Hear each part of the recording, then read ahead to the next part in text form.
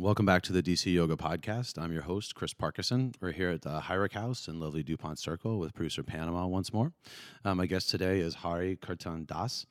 He is a ERYT 500 yoga teacher and the author of In Search of the Highest Truth, Adventures in Yoga Philosophy. He's been practicing bhakti yoga and other yogic disciplines for the better part of 40 years, has lived in devotional yoga ashrams and intentional spiritual communities, worked for Fortune 500 companies and Silicon Valley startups, and brings a wide range of spiritual knowledge and life experience to his classes, workshops, and presentations. Hari Kirtan is on the faculty of numerous yoga teacher training programs and leads his own advanced yoga teacher training program here in Washington, D.C. You can learn more about Hari on his website, harikirtan.com. Welcome to the program. Chris, thanks for having me. It's a pleasure to be here. Welcome to be here. Yeah, it's awesome. I've been wanting to have you on the show for a long time now, and actually we're going to do 2 episodes today. So first episode is going to be about 45 minutes or an hour. Second episode is going to be 45 minutes or an hour. Unfortunately, you're going to have to wait 2 weeks to get to the second episode, but here's the first episode for today. So I guess we start out at the beginning. Why don't we start with your name? My name, Hari Kirtan Das. Yeah. It's a Sanskrit name that was given to me when I was formally initiated into my particular lineage of bhakti yoga, and that was back in 1978. Hari is a name of Krishna, which means the one who gives protection or guidance on the path of devotional yoga, or one who removes obstacles on the path of devotional yoga is another way to understand it. And then kirtan means glorification. That's the literal meaning. In context, it means glorification by chanting the names of the Supreme Person. So the implication here is it's not just glorification in general, but specifically glorification of the Supreme Person or the Supreme Being. And in its complete form, Sankirtan, San meaning complete, it's communal chanting, chanting as a group. Hence, kirtan, as we know it, is call and response chanting of sacred mantras accompanied by musical instrumentation. And Das simply means servant. So my name translates as the servant of the communal chanting of the holy name of the Lord, Hari, who removes all obstacles on the path of devotional yoga. That's pretty cool. It's also pretty long. So Sanskrit's a very compressed language. There's a lot of information in a few syllables. So I'm very glad I don't have to sign checks anymore. It wouldn't fit. Too long, yes. Yeah, exactly. So how did you get started in this yoga mumbo jumbo? Yoga mumbo jumbo. Yeah. It's funny you should say that. At one of the communities I lived in up in Boston, there was a guy who used to call the ashram on a regular basis, and our primary activity was chanting the Hare Krishna mantra, and he would just call up and start chanting mumbo jumbo, mumbo jumbo, just kind of making fun of us. And I don't know why. We never found out who he was, but he was known as mumbo jumbo. Anyway, I got started in practicing yoga as a teenager. I was always attracted to the idea of expanded consciousness and mysticism and stuff. Read Doctor Strange comics as a kid, wanted to go off to a cave and learn how to do that kind of thing. That's right, the yogi superhero. Yeah, exactly. And I had no trouble believing that was totally possible. I'm a child of the 60s, so I was living near New York City, and that's where my family is from. And so I'm a counterculture kid. And that's how I heard about yoga, just from being in an environment where that was starting to become hip and, part of that. Were your parents into it at all? Totally not. Totally not. Yeah, my parents, my mom was pretty cool. My dad was totally straight, and they weren't really pleased with my interest in psychedelia. Did that happen before the yoga, or was that kind of Well, that was kind of went around at the same time. Same time, Yeah, my idea of a good time as a teenager was to do zazen while I was tripping. Right, You of know, course. because a wall becomes very, very interesting on LSD. It does. I know from personal experience. Yeah, yes, it yes. really does. So the two kind of went hand in hand, and I picked up a copy of Be Here Now, and that's when I started practicing. I just was looking at what was in the back of Be Here Now in terms of how do you do meditation, how do you do asana and such like that. And so I just started practicing on my own. And, I went through a few different philosophical ideas. I was raised Jewish, but I didn't find that spiritually fulfilling. So as a teenager, I started reading Hermann Hesse and J. Krishnamurti, and listening to lectures by Sikh teachers and such, really kind of fishing around, looking around. Eventually, I came upon the books of A.C. Bhaktivedanta Swami Prabhupada, and at first, I dismissed them because it was an exposition of a very personalistic kind of supreme being. And it seemed to me that what I was interested in was more of an impersonal liberation kind of philosophy. But eventually, as I dug deeper into it, and friends of mine were into it, I found that actually what appeared to be mythology actually had a very concrete, comprehensive philosophy behind it that put reason behind faith into the idea of that reality itself is a person and has a personality, and you can have a relationship with this personality. And that's when my interest in bhakti yoga really started to develop, and that was the path that I ended up taking seriously. So for you at the beginning, it was really more about the spirituality aspect, the philosophy aspect of it, and less about like the physical, let's do like headstands and let's twist our bodies into pretzels and things like that. Yes, absolutely. Because back at that time, now we're talking about the early to mid 70s. Yoga, as we know it today, just didn't exist. You couldn't find an asana class. You couldn't find an asana class. Yeah, there was even no in New York yoga City. Studios. Yeah, even in New York City, Wow, it was yeah. very, very rare. Your first people in, as far as yoga was concerned, was Swami Vishnu Devananda from the Shivananda School, who established a small place in Chelsea in Manhattan. A little later on, I think Dharma Mitra finally shows up.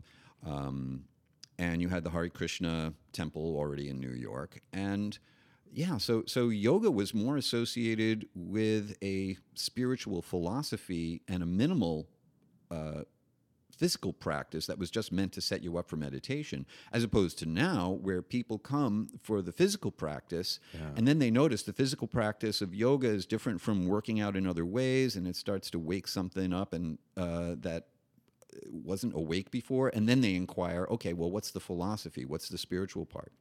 So yeah, it was very different then. Yeah, I bet. Like it was sort of in the line of like, if anybody had heard about yoga, it was, the Beatles went to India and they went and studied it in an ashram, and they, changed their lives through the devotional practices. And, now it's, okay, we look at the yoga celebrities on Instagram and it's like, okay, well, I'm going to go do that in a yoga studio. So it's interesting how it kind of evolves, right? Yeah, the direction that people approach yoga from has really changed quite a bit.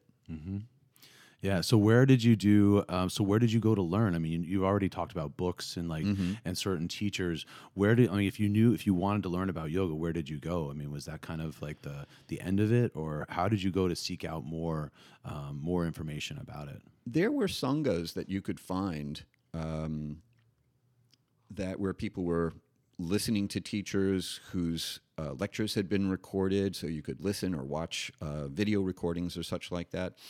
Eventually, I went to the Hare Krishna temple, and that's where I ended up staying. I moved into the Hare Krishna temple in Manhattan in 1977, and I stayed there for about 4 or 5 years, moved out. When you say moved in, like literally, literally moved in. I was living in the ashram, and that's what I was doing 24/7. So yeah, if you were really serious about the spiritual aspect of yoga, then that's what there was, and that's where you went, to someplace like that. And there were a few places like that in New York. I'm sure on the West Coast you could find such places. I'm not sure where else in the country you would even be able to find that sort of thing. So do you remember? Can we even say that you had a first yoga class? Well, or let's do this. How about just tell us about your first asana class? Well, so now you have to kind of fast forward, right? Because at some point, I discovered Jivamukti Yoga because a friend of mine was giving Bhagavad Gita classes there, and he invited me to come to his class, and then I started taking classes there, like asana classes. And I thought, I really, really like this practice. And then I got an opportunity. The Jivamukti folks asked my partner and I to create a promotional video for them. And I said, okay, well, here's how much it'll cost. And they said, well, let's make a deal. How about we'll pay you for half of it and give you the rest in free yoga? And I thought, that's a great deal because that's a lot of yoga. Right. And I really wanted to learn their system. So I immediately understood that my teachers had recently told me, you need to find a way to be a teacher. And I wasn't sure exactly how I was going to do that. Yeah, and there weren't yoga teacher training programs back then, certainly, right? Well, by this point there were. Okay. But it was just really starting. And as soon as I found Jivamukti Yoga, and I saw the format was you chant a little bit, you talk a little yoga philosophy, you do an asana class, and you have some meditation at the end. And that's just part of the package. I thought, that's perfect. This is the training I should take because as a Jivamukti Yoga teacher, people will expect me to do these things. And the asana part is really a platform for me to get to the chanting and the philosophy. And so that's how it fortunately worked out. Did you do the Jivamukti training then? Yeah. You did? Yeah, I did it up in Omega in upstate New York. And who was the leaders of those? Sharon Gannon and David Life. Yeah, so they started way back then, huh? They were early adopters, yeah. And fortunately for me, they were still present personally in their training at the time. There were other senior teachers who were students of theirs who also led some of the training, but they were present for the whole training. They hadn't delegated it out to other people at that point. So I got to work directly with them. And then were you, and this, I guess, at this point you'd already moved out of the ashram and you were kind of on your own in New York City, or were like, how did you start teaching then? Well, what happened was I was, at a certain point I was teaching within the ashram community.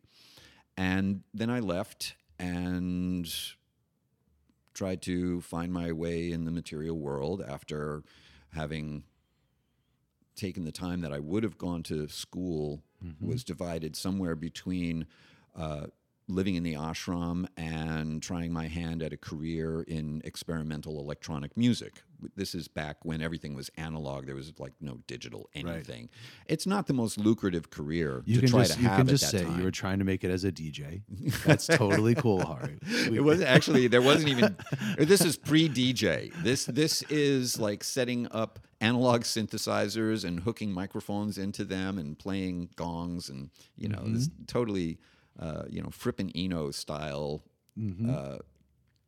electronic music. Anyway, so, now I had to figure out, all right, how am I going to make my way in the world? So I spent some time doing that. I moved back into the ashram in the mid-1990s for another 4 or 5 years.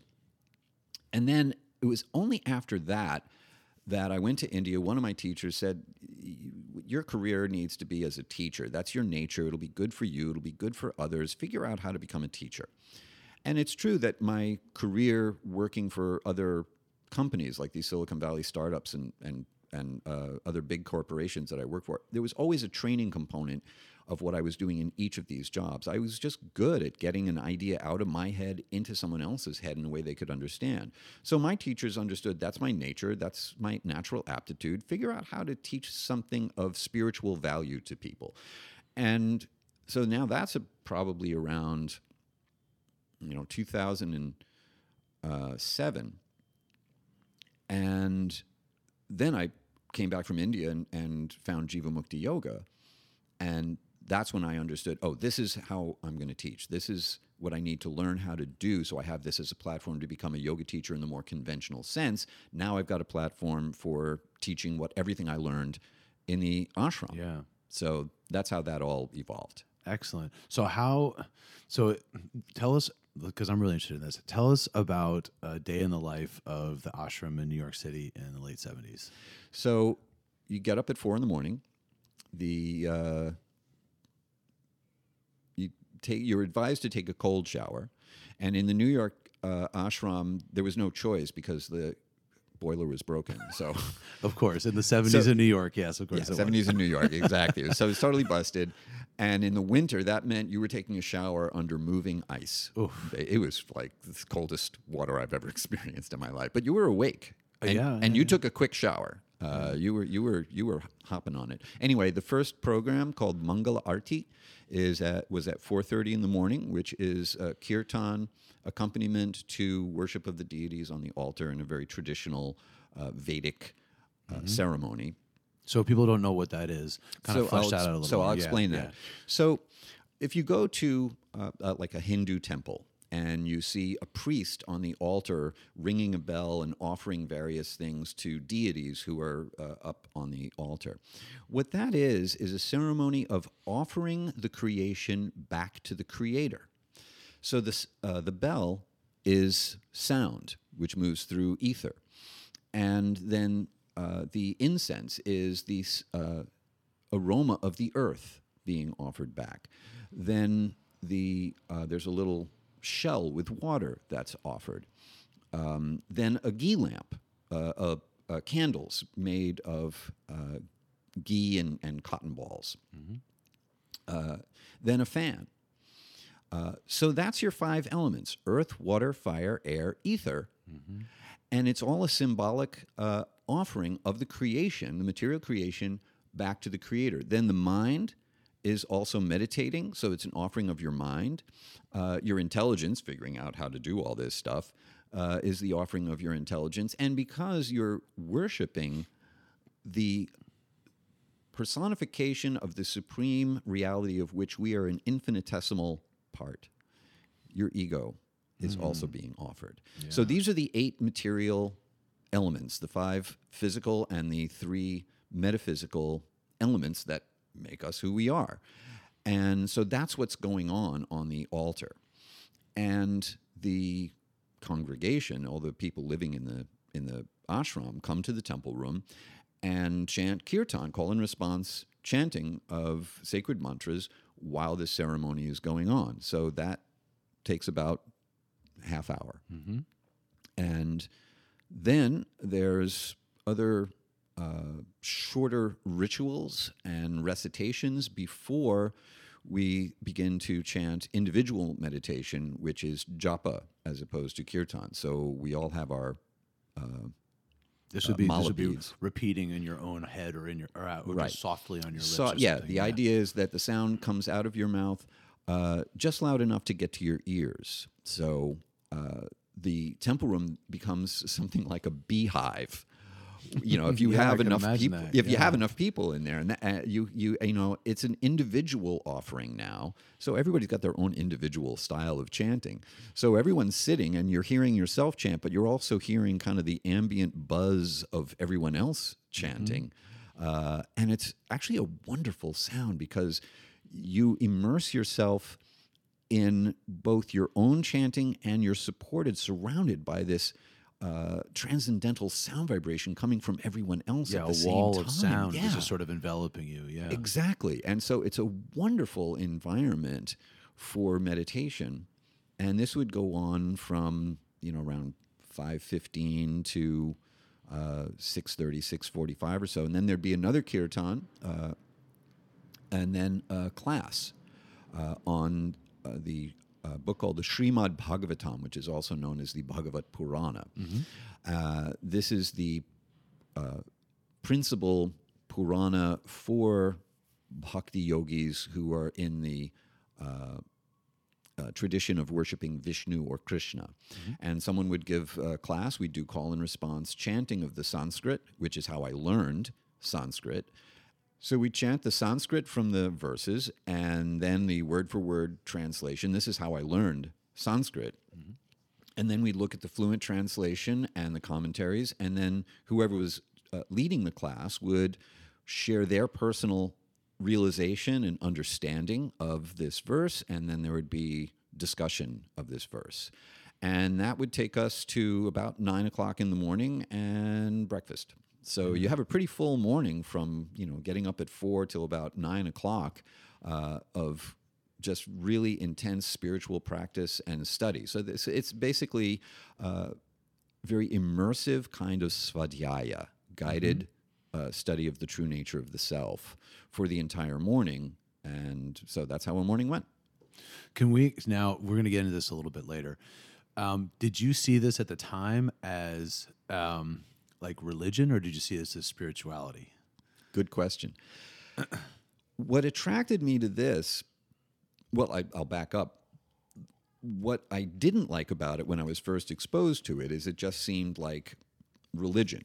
And it seemed like religion that didn't make sense to me. The first thing I hear is, all right, you're telling me that God is a little blue flute-playing cowherd boy who likes to sneak out from his parents' house in the middle of the night and go dancing with his girlfriends.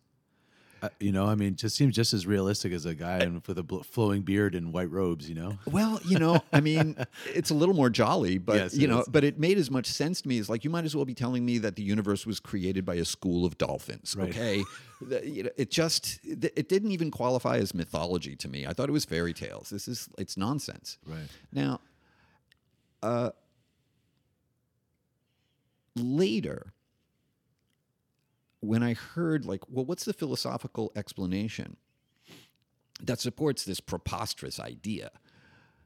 It started to make sense to me. I'm a person. Where does my personness come from? I'm a part of reality. Is reality itself a person? The Vedanta Sutra begins with the aphorism, Atato Brahma Jigyasya Janma Yasya Yataha, which means now, like all sutras, try to understand Brahman, or absolute reality. And then Brahman is defined. Brahman, that from which birth, Janma, etc., that from which everything proceeds. It makes sense that you cannot give what you do not have. Therefore, if Brahman is the source of everything, then everything, including the attribute of being a person, must be present in Brahman. Mm-hmm. Well, what kind of person would that be? Would it be someone who's angry and jealous? Would it be someone who's old and cranky? Would it be someone who has nothing better to do than just sit around and judge us all the time? I mean, really? Is that the best thing God can come up with to do with his time? That's fair. What would I do if I was God? Right. I'd sneak out of the house in the middle of the night and go dancing with my girlfriends. Yeah.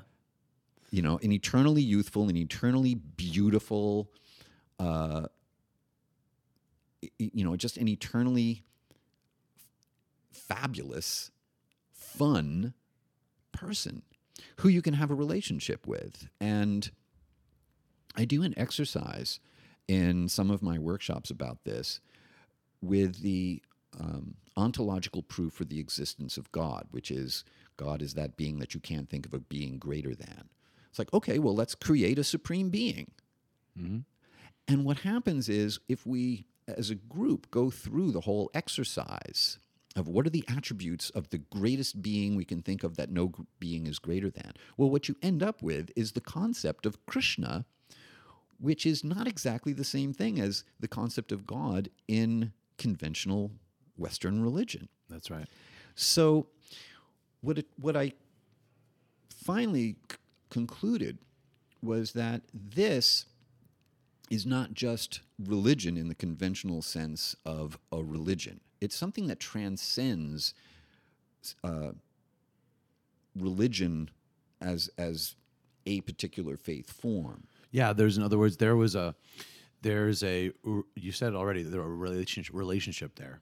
whereas kind of in the Abrahamic traditions and the Western religions, the only relationship is that you sort of obey. Right, so it's a one-sided relationship. There's devotion and you obey, but there's no interaction. Right. And whereas this seems more like an interaction. Yes. Yeah. This is a reciprocal relationship of love. Love is offered, love is received back, and it is ever increasing. There's no limit to it. So rather than being a sectarian religion, I felt like what I was involved with was a non-sectarian spiritual path that presented a technology for the fulfillment of religion, which is religious experience. Right. And I came to speak about yoga in this same way, because this is bhakti yoga, the yoga of expressing devotion through service. Now, yoga means, among other things, union. And religion, we usually think of a religion. But actually, if you look at the etymological root of religion, it's religio in the Latin. Re, again, ligio, like a ligament or a ligature, to connect again, to bind back. So religion, as I understand it, means to heal the soul by reconnecting to the source of our being. And yoga is the same thing. So in this sense, religion and yoga are synonyms. Right. And so what I found that what I was doing was spiritual yoga, which meant it wasn't a particular religion. Like, I don't identify as a Hindu, for example. Right. Whereas a lot of times we would think, well, Krishna is a Hindu god as opposed to, some other kind of god. I don't think of it like that at all. Yeah, it's interesting you mentioned the root of the word religion because, many other aspects of religion, it sort of became twisted and warped over time, right? Because religion now, when we think of the term religion, we think of it as this kind of monolithic rules and regulations and ways to behave, and much different than reconnecting to your own spirituality. Right? Yeah, a lot of us have that experience of religion, and especially in the West here. I mean, that's that's today why I find a lot of people are leaving the Catholic Church. They're leaving all these other institutions because they don't feel connected to it. Yeah, the trend is definitely there. Now that but it's not universal, because I meet people all the time, and especially here in DC. Who have a very strong sense of connection to their particular faith form. And they're a little bit of an anomaly in their church community because they're doing yoga. Yeah. And one of the challenges that they often face is explaining the relationship of yoga to their faith form. There are two things that I find particularly gratifying as a yoga teacher. One is when someone who has had their relationship with God damaged or injured or broken on account of these very things, the shortcomings of religious institutions and human frailties amongst those within those institutions. Those things can break someone's relationship. Well, when something I've said, something I've taught from the Bhagavad Gita or another yoga wisdom text, connects them, just kind of shows them how that relationship is actually possible in a positive way.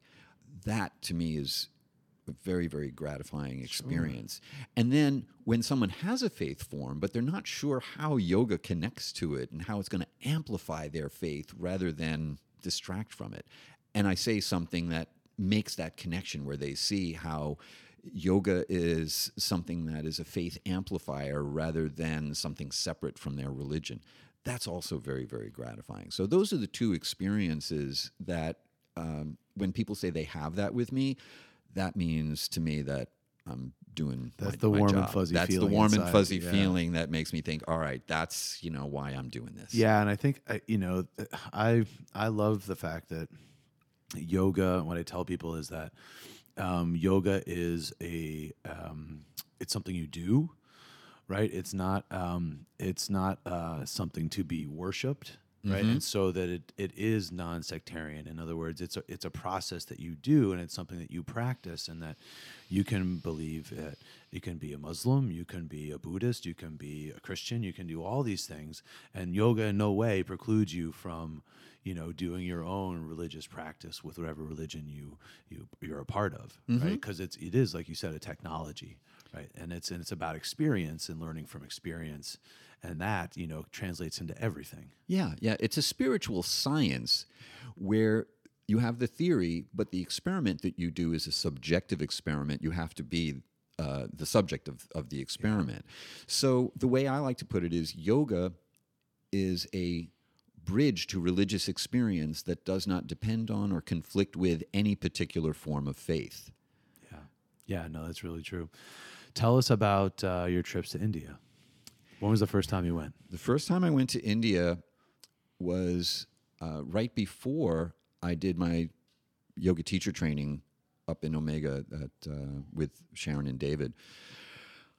It was a long time coming because here I am for so long, years and years, practicing a form of yoga that was brought from India, at least on a terrestrial level. Mm-hmm.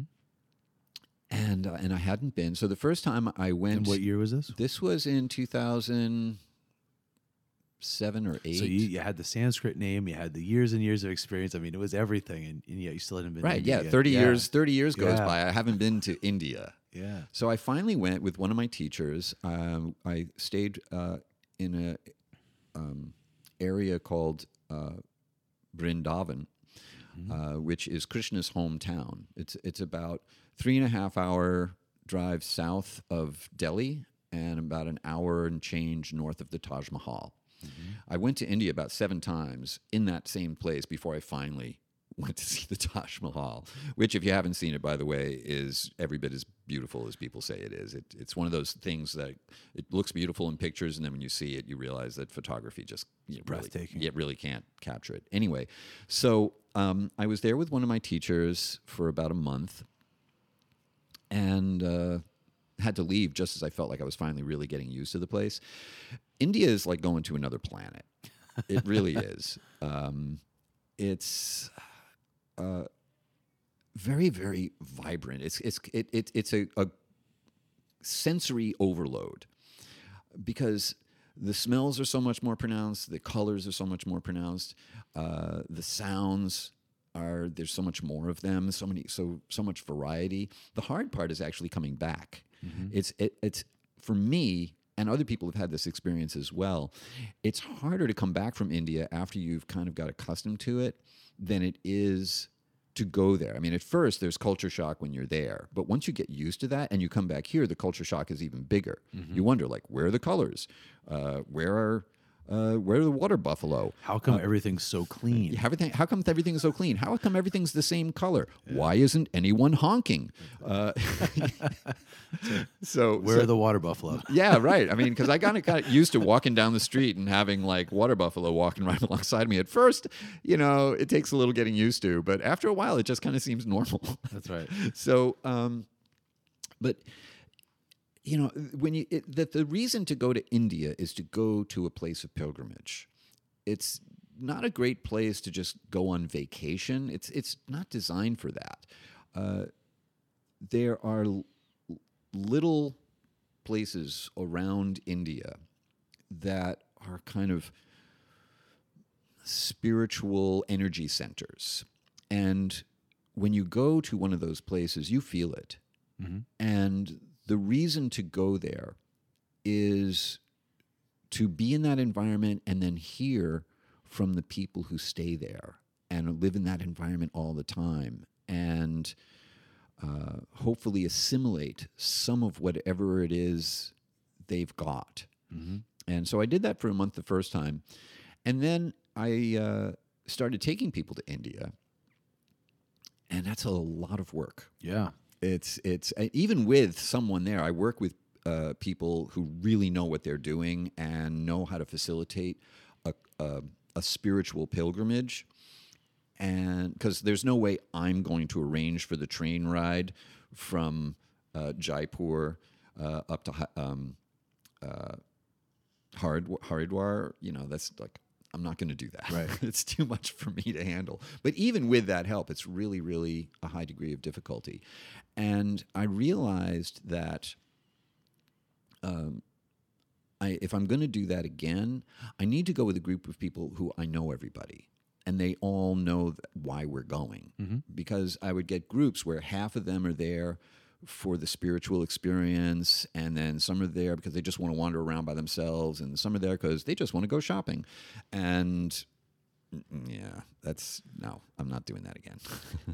Fair enough. Yeah. That was rough. Yeah. So I've been to India about seven or eight times. And do you go for that length of time too? Like again, like no. Okay. When I bring people, we go for like two weeks, and then extra travel day on either end, because that's how much time people usually have to take off. This time I'm going back to India in January to be with the same teacher that I went to India the first time with, and we'll be in Puri on the East Coast for a week, and then back to Vrindavan for another week, and there'll be a few extra days on either side. When you first started teaching asana practice, do you remember like where you first started? Was it here in DC? Oh, yeah. Yeah. I was living in D.C. I was living in Adams Morgan. I was taking classes at a studio called Yoga Chai, which was right around the corner from our house. And Alex ran the studio. And because he knew me, when he heard that I was going to go do the Jivamukti teacher training, he said, "Oh, that's great. I'll give you a class when you come back." And that was my first regular class. Had you been practicing at that point at Yeah. studios around town? Yeah. I'd been practicing. Like what kinds of yoga were you practicing? I mean, you were just... I was practicing. I was taking Jivamukti classes at Flow. At Flow, yeah. Jill Abelson was still here at the time. Corey Bryant had recently, like the year before, he had done the Jivamukti training. And I was taking a variety of other classes with some other teachers too. But I was also taking an Iyengar class with Terence Olivieri, I think is his last name. And so I was really hearing a lot of the micromanagement of alignment. Yeah. Now, Jivamukti doesn't really emphasize that. Jivamukti emphasizes, from an asana standpoint, movement driven by breath. And the class that I started teaching at Yoga Chai was the class right after Terence's class. So I would come, take his Iyengar class, and then teach my Jivamukti class. And the result of that was that I developed a way of cueing movement to breath that had a lot more alignment cues kind of integrated into them than you would normally hear from a Jivamukti teacher. And that became part of my style, that if I'm known for something in a flowing vinyasa asana practice, it's the specificity of the alignment cues that are matched to each inhale and exhale while you hold the pose. And that's what I got from Terence. That's what I got from doing Iyengar classes. And that's how I integrated into my teaching style. And how many, because this tends to happen. You pick up one class, then you're like, oh, I've got an opportunity to do another class, and you pick up another class, and then all of a sudden you're teaching 17 classes a week. You're like, how did I get here? Yeah. I never quite got up to that number, and I wonder, like, God bless those teachers. How do they maintain a schedule like that? We're all fucking nuts. It's really hard. I can't imagine doing that myself. I've never taught that many classes. I started teaching at Yoga Chai, and I was also taking classes at Flow. And one of the teachers that I was friends with asked me if I wanted to sub her class at Flow. And I was like, yeah, of course, I would love to. So what I didn't know is that she didn't actually tell anyone that she was subbing her class, and that you were supposed to be on a sub list in order to sub the class. So I wasn't on the sub list, and nobody knew she wasn't showing up. So I show up, and I tell the manager, I'm teaching so-and-so's class. And he said, no, you're not. You're not on the sub list. And he knew I was teaching. And I said, well, look, I'm here, and she's not showing up. What do you want to do? That's right. So he said, "Arr," and dropped what he was doing and came in to take my class so that would be my audition. Fortunately, I passed the audition. right. I got on the sub list. So for anyone who's like taking a 200-hour teacher training, that's not the recommended way to get on the sub list. I'm not advocating for this. Now, it's true that it's always easier to get forgiveness than permission, but that's not you really better be good. Yeah. If you're going to do that, you really better be confident in your good. ability to teach. Anyway, so that worked out, and then I started teaching at Flow, and that became teaching at Pure Prana down in Alexandria. I taught at a few other different studios around town, and then I lucked out as far as starting to do teacher trainings go.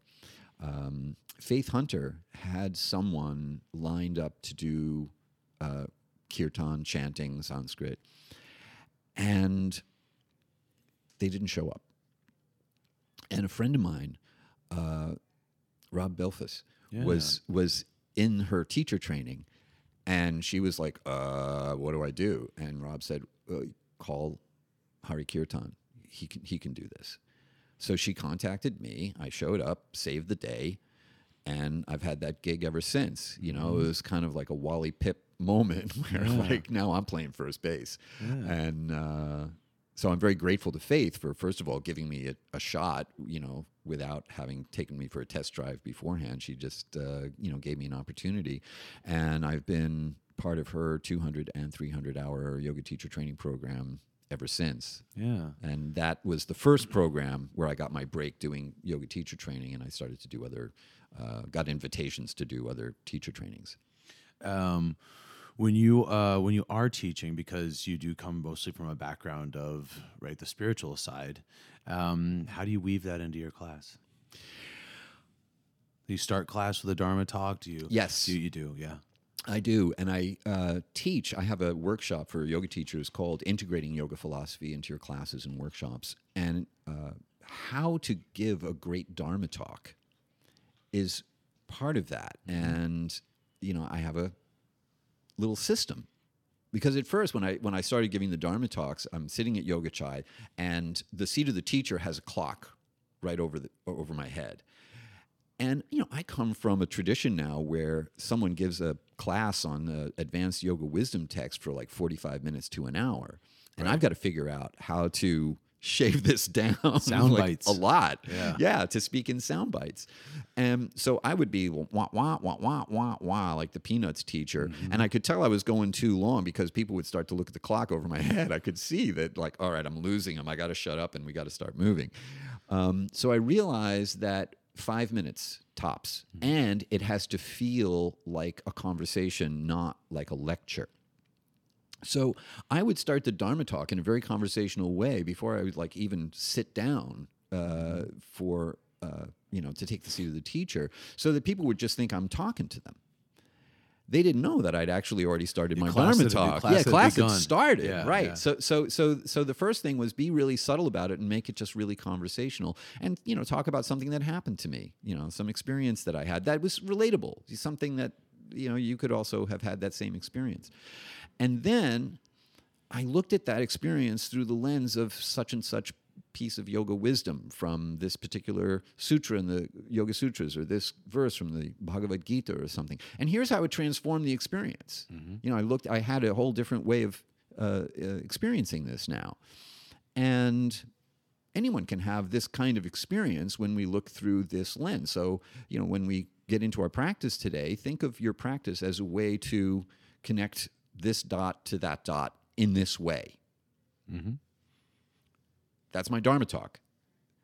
And you can do that in less than 5 minutes, and nobody looks at the clock because you just engage them in, kind of a quick conversation. That's right, yeah. And so that's how I begin every class, is I speak a little bit about a little tidbit of how you look at life through the lens of yoga wisdom. Then we chant, then we get moving.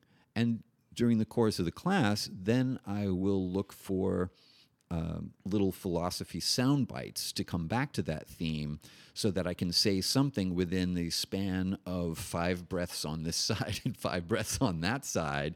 That's, just a little quick snippet of something. Or I'll give a moment in a resting pose and suggest a kind of reflection. Here's a moment where we're going to be in thunderbolt pose or hero pose or child pose or something. And then I'll suggest an introspective way to re-engage with that same theme. And that's it. I do the same thing at the beginning of class, although I put them in child's pose at the beginning of class every time. And part of the reason of that is so that they don't look at the clock. Yeah, that's a good trick. Yeah, teachers tricks, Exactly, yeah. Find ways for them not to be able to see the clock. Yeah, I wish I could just rip the fucking clock off the wall. It just is just like. But then here's the thing, that annoys me. But then I realize, okay, here's a teaching moment because I can tell them. I can actually, if someone looks at the clock, I can make a point about it and be like, okay, you're looking at the clock. Right. You think you don't have enough time, but you really have a lot more time than you think you do. Time remains the same. Your relationship to it changes. So sometimes you think you have too much time. Sometimes you think you don't have enough time. But when you realize time is the same all the time, you can relax a little bit. Right. That you have all the time in the world. Yeah, you always do. The experience of time is very elastic. Here I am talking to you. It seems like you're just wondering when I'm going to shut up. Okay, now let's take pigeon pose. Same amount of time. Exactly. Right? Seems a little different, doesn't it? Exactly. It's a different kind of when is this going to be over? Or I always like to say, I'll put the class in a standing posture, like a standing split or something. I'll keep them there for a minute, and I'll see people shaking and wobbling and getting frustrated, and I'm like, listen, you just sat in a chair for 8 hours. All I did was ask you to stand on one leg for 60 seconds. A minute. 60 seconds. And you're getting frustrated with me? Right. After you just did that to your back for 8 hours? Yeah. No. It's also a fun thing to do in meditation workshops. You do a meditation, like a chanting meditation or, some form of meditation. And then after a little post-exercise discussion, you ask, all right, how much time went by while you were doing that? And everyone is like 2 minutes, 8 minutes, 6 minutes. I have no idea how many minutes. It seemed like forever. It seemed like it went by in a heartbeat. Yeah, that's exactly right. Yeah. It really shows you the elasticity of the experience of time, even though time just keeps on ticking. Man, it does. And for me, every minute of meditation is excruciating. But that's my own problem with it and why I need to do more of it. Yeah, you're not alone. Yeah. Have you done speaking of meditation? Have you done Vipassana? Have you done what kind of meditation practice do you have? My meditation practice is a mantra meditation practice. I've done Vipassana meditation. I've done a variety of different kinds of meditation. I felt it was important for me to do that because if I'm going to teach meditation workshops, I need it to be comparative. Yeah. I need to have some experience of my own to rely on in order to guide people through the different kinds of meditational experiences that there are and different techniques of meditation. It's really the same thing with philosophy. My philosophy workshops are exercises in comparative philosophy. You have to, I think, be able to compare yoga philosophy to other ways of thinking so that you have some basis for evaluation. Vipassana meditation and that kind of meditation for me is an exercise in watching the mind do its thing, which is really different from Patanjali's system of meditation in yoga, where you have concentration, meditation, and samadhi, or spontaneous absorption in an object of meditation. And most people who practice yoga would rather do a kind of Buddhist meditation where you just kind of watch the mind do its thing as opposed to try to control the mind. Because controlling the mind is really hard and there's a lot of work involved. So that's concentration is when you have an object of meditation like a mantra or something like that. And every time the mind runs away, which is like every 2 seconds, you go and you bring it back. And then it runs away and you go and bring it back. And then it runs away and you go and bring it back. And over and over again, like chasing a 2-year-old child who's having a tantrum because it doesn't want to eat its broccoli or something. And that's really difficult. But that's the first stage of meditation in the Vedic yogic system, as exactly. opposed to the Buddhist way of doing this, which is really more about psychology. And then meditation is when, by the strength of your effort, you can keep your mind in one place. Right. And then samadhi is when your mind actually kind of digs on the object of meditation, develops a taste for it, so much so that it's so absorbed in it that you can let go and it just effortlessly stays there. But to get to that point is a lot of work. And that's the great challenge of yogic meditation. Mm-hmm. Yeah, no, for sure. It's I have I do have some knowledge of meditation. I try as much as I possibly can. I haven't done the Vipassana yet. I've tried the Vedic type meditation. That's the sort of meditation I practice, which is to bring it back and bring it back and bring it back. And I find it to be incredibly infuriating. And yet at the same time, if you actually like just stop and do it, and it does. It does calm you down after a while. It does work, because it's only you have to get through it. This is why I always tell people, your mind is sort of your distraction is an addiction, and like when you stop drugs or alcohol, whatever you're addicted to, you go through withdrawal symptoms. And so that frustration you feel when you first start meditating, that's the withdrawal symptoms. Yeah. And if you get through the withdrawal symptoms, you'll start to find it. But you got to do the withdrawal every single time. There's right? no way to get around it. You have to go through it. And this is like the teachings of the Bhagavad Gita. Arjuna wants to get around the battle. He wants to find a way to avoid this, and everyone lives happily ever after. And Krishna says, no, you have to go through it. So, if you want to stop picking up your iPhone every 3 seconds, you have to actually go through that impulse to make sure you haven't missed anything, that sort of thing. Whatever your addiction is, that's the modern addiction is, our digital devices. You just have to go through it. But you can get into a flow, that if you just work on it, work through that. And some days it's easier than others, and some days it's really easy, some days it's really hard. And some mornings I can just sit down and, it's just kind of right there. I can just ease right into it. And there are some mornings where, I'm just chasing my mind all over the room to try and bring it back.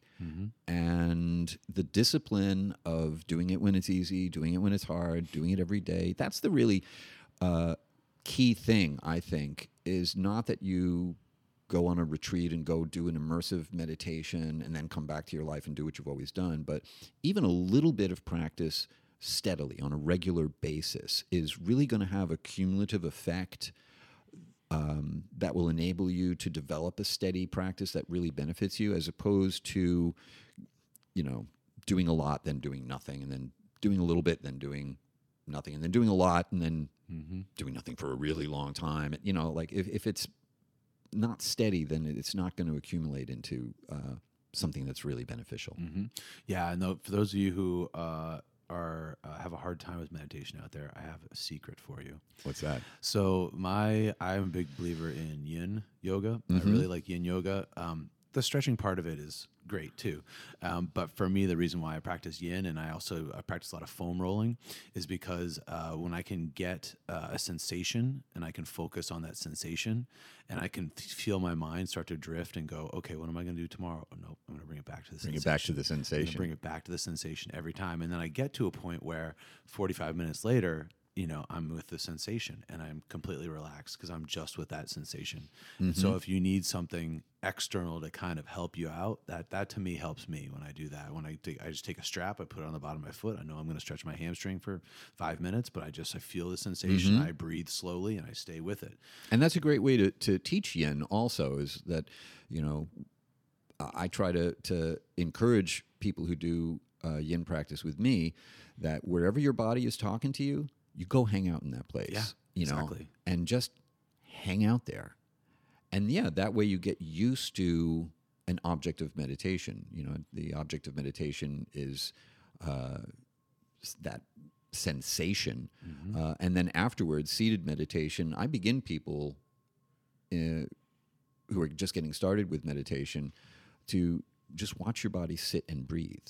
And that's usually the meditation at the end of all of my classes, is just for a few moments. That's just what I was going to ask you. watch. It'd usually end like with some sort of like meditation or some Yeah, I sort do. of mindfulness trick. Yeah. Yeah, because the mantra part comes at the beginning. You know, there's the Dharma talk, and then I bring my harmonium to my classes, and we do a little call and response chanting of the Hare Krishna mantra. And then the silent meditation is at the end, and I usually do it before Shavasana rather than after. And the reason is because, first of all, I think you should do meditation before you die. Right. Like, if you wait till after, hard, it may yeah. be like too late. So usually, sometimes I'll do it after because people are a little more relaxed and have an easier time doing the meditation after Shavasana. But also, once you come out of Shavasana, it's like show's over. You know, people are ready to go. And if you try to do meditation after Shavasana, it's, you know, I think in my experience, a lot of people are like, wait a minute, we're done. I got, you know, time to go. So I do finishing poses, and then I ask everyone to come to their comfortable seated position. And for just a few moments, you know, take a deep inhale, deep exhale, let your breath settle into its natural rhythm. And for a few moments, be still and just watch your body as it sits and breathes. Mm-hmm. And every once in a while, I will add the instruction, if you notice your mind steal your attention away, use that as an opportunity to remember that you're not the mind that stole your attention. You're not the body that is sitting there breathing. You are the person who is conscious of the movements of the mind and the body. Mm-hmm. And usually it's just 2 minutes. Now, it probably seems like a lot longer than that for anybody who's doing the practice, but it's just 2 minutes. And then Shavasana. Yeah, and that's a great way to introduce meditation, right? If you can just do it for 2 minutes, why not do it for 4 minutes? If you can do Yeah. it for 4 minutes, why not do it for 6 minutes? Just Right. see what happens, right? Yeah, you gradually work it up. Mm-hmm. That seems like a good place to stop for right now. Okay. We're going to come back and we're going to give you a second episode here. But for now, you've been listening to the DC Yoga podcast. My host for this first episode has been Hari Kirtan Das, and we're going to be back next week. So stick around and get ready for that episode. Take care, everybody.